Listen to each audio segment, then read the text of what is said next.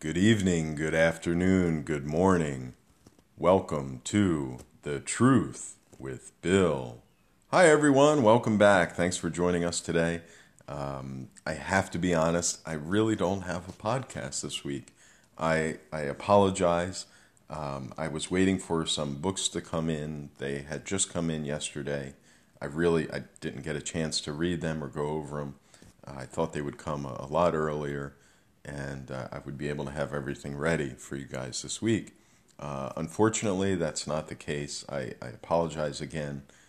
Next week we'll have something fun and exciting, and I'll share those books with you. However, we could still talk about fun things and good, interesting things. One thing I wanted to bring up, we were talking in our podcast about technology and how we literally have it in the palm of our hand with our cell phones, our ability to access the internet and research all kinds of things and gain knowledge.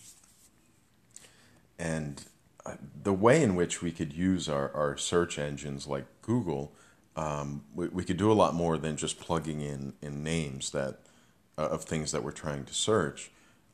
Some of you are probably already aware of this, and I apologize if it's old news.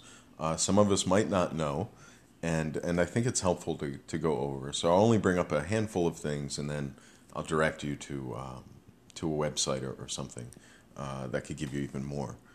So when using Google, if you're looking for something specific, you can put whatever that thing is that you're looking for in quotes, and everything you search, or everything that comes up that you search, will be that specific thing, whatever it is. If you search that specific thing, and let's say it's a book or something written, and maybe not a book, but something else written, and you continue to get the same author with the search that you're using, and you know it's not from that author, it's from someone else, and you want that someone else. So you could type what you're searching for, the minus key, that person's name that continues to come up that you don't want, and then it'll literally subtract that person from the search. And there's all kinds of little helpful tools and techniques to use. I think it was Mental Floss did an article on 14 hacks for Google. If you look up that, hacks for Google, 14 hacks for Google, something like that, you should get some more information on it. So I thought that was good to bring up.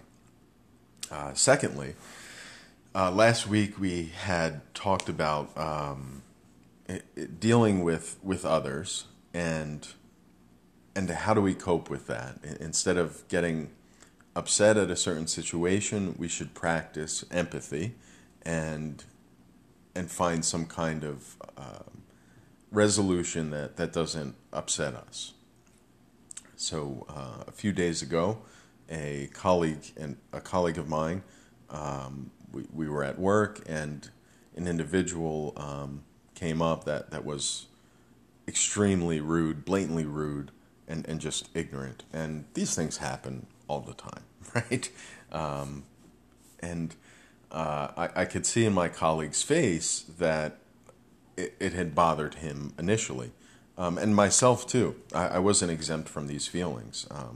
Instantly with the rudeness and ignorance, my defenses turned on, and I could feel a physical response to this that was like preparation, and with that was anxiety and stress, and these are the kind of physical feelings we feel when these things happen.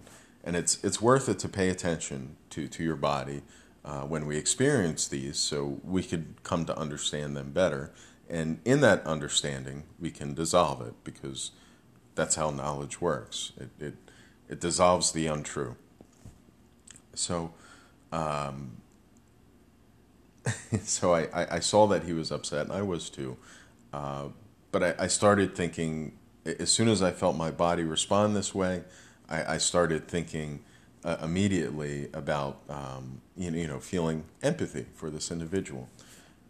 So I started to think, here we are, this location in America that we are happens to be a very beautiful location, aesthetically pleasing.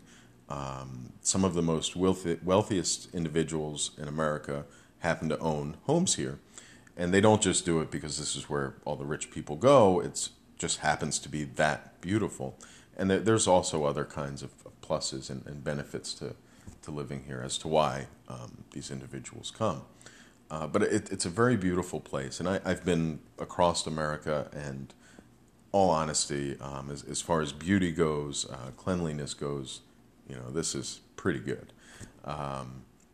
So here we are in this environment, in this location. And to even vacation here, you would have had to have made it, quote unquote, made it, at least to some extent, right? I mean, to even vacation here for a week, you would have to have had enough money to pay for a plane ticket, a rental, et cetera, et cetera.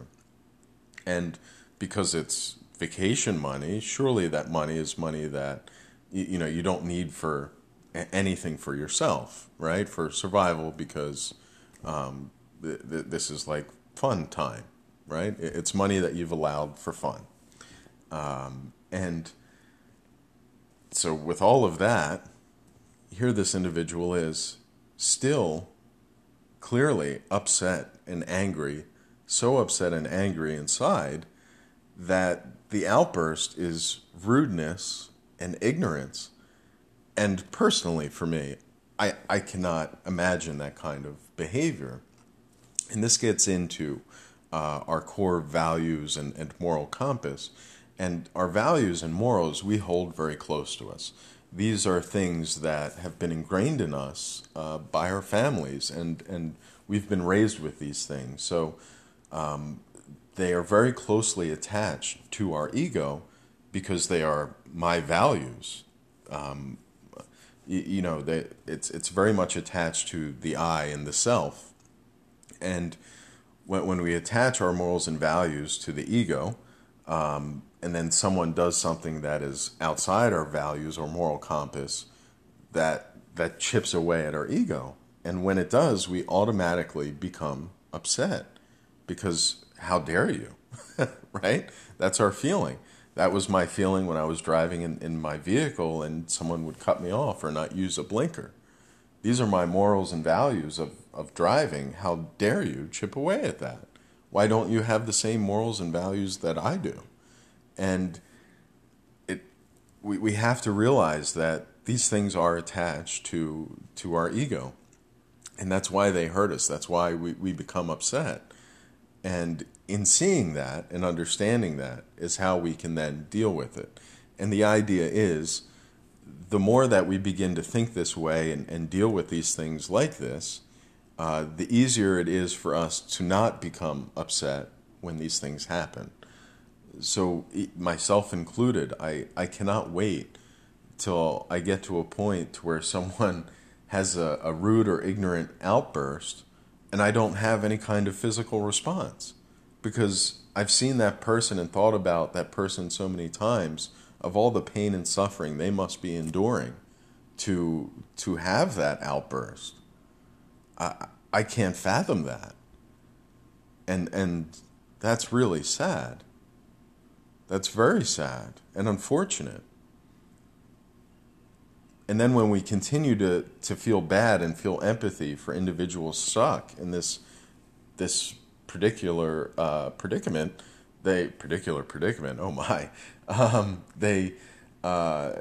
we begin to feel bad for them.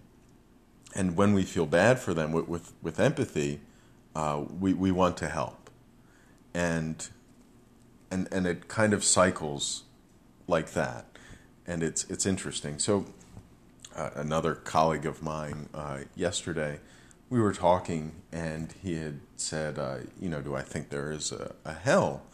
And as a child, I remember, I was raised, I went to Catholic school, and I was told there was a hell, and of course there was a heaven. And hell, as a child, I could picture, I could picture pain and suffering and I could picture that as a child, and it was scary, right? But But the opposite, heaven, was very hard for me to picture. I all I kind of knew from the adults that had told me about heaven was that God was there, it was a good place. All animals and loved ones that passed, I would see and be reunited there. And because I was a child and I really hadn't lost anyone close to me yet, I didn't quite grasp at that. That understanding of loss and then reconnection, and it was just very hard for me to fathom. Not to say I didn't believe in a heaven and hell as I grew up as a kid. Of course I did. This was ingrained in my psyche growing up. But as an adult, and the more I've studied and read other religions, I've come to believe that there is no hell, and more than likely the closest thing to hell is right here, and what we do to ourselves. That individual I was speaking about earlier, who had that rude and ignorant outburst. I mean, like I said, we're talking about someone who has the means to come to a location, and no matter whatever means those are, it should equal some kind of happiness. If you're spending this much on like this is vacation money, then clearly you have made it. There's no struggle for survival for you. And if there's no struggle for physical survival, then what are you filling your life with that equates happiness? To me, that vicious cycle of trying to fill a void with material things, with places, with whatever it is that individual thinks makes them happy and then doesn't, so they feel angry enough to outburst in public, that is a kind of hell. I feel bad for that individual. I couldn't imagine living life like that. And when we think of hell, that would be it, right? Something that we don't even understand that we're doing it, and we're creating it for ourselves.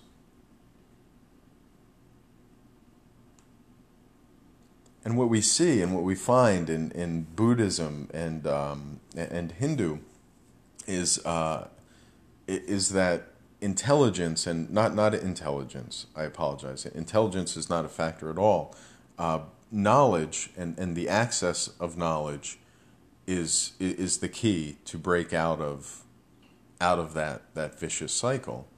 And on the very basic level of knowledge, just having knowledge of yourself, like we said, your physical response to those occurrences will help you.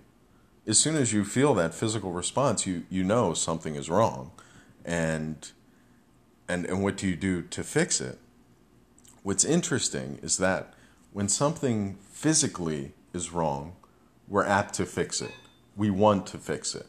So if I grab a hot pot and it's burning my hand, I drop it immediately because it hurts. But mentally, when something hurts, we don't let go of that hot pot. We keep holding on to it. And for what? It continues to create pain and suffering for us.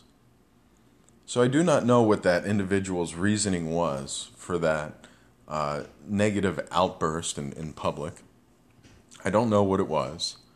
But I think we are safe to say that whatever is going on is some kind of cycle that individual has not realized.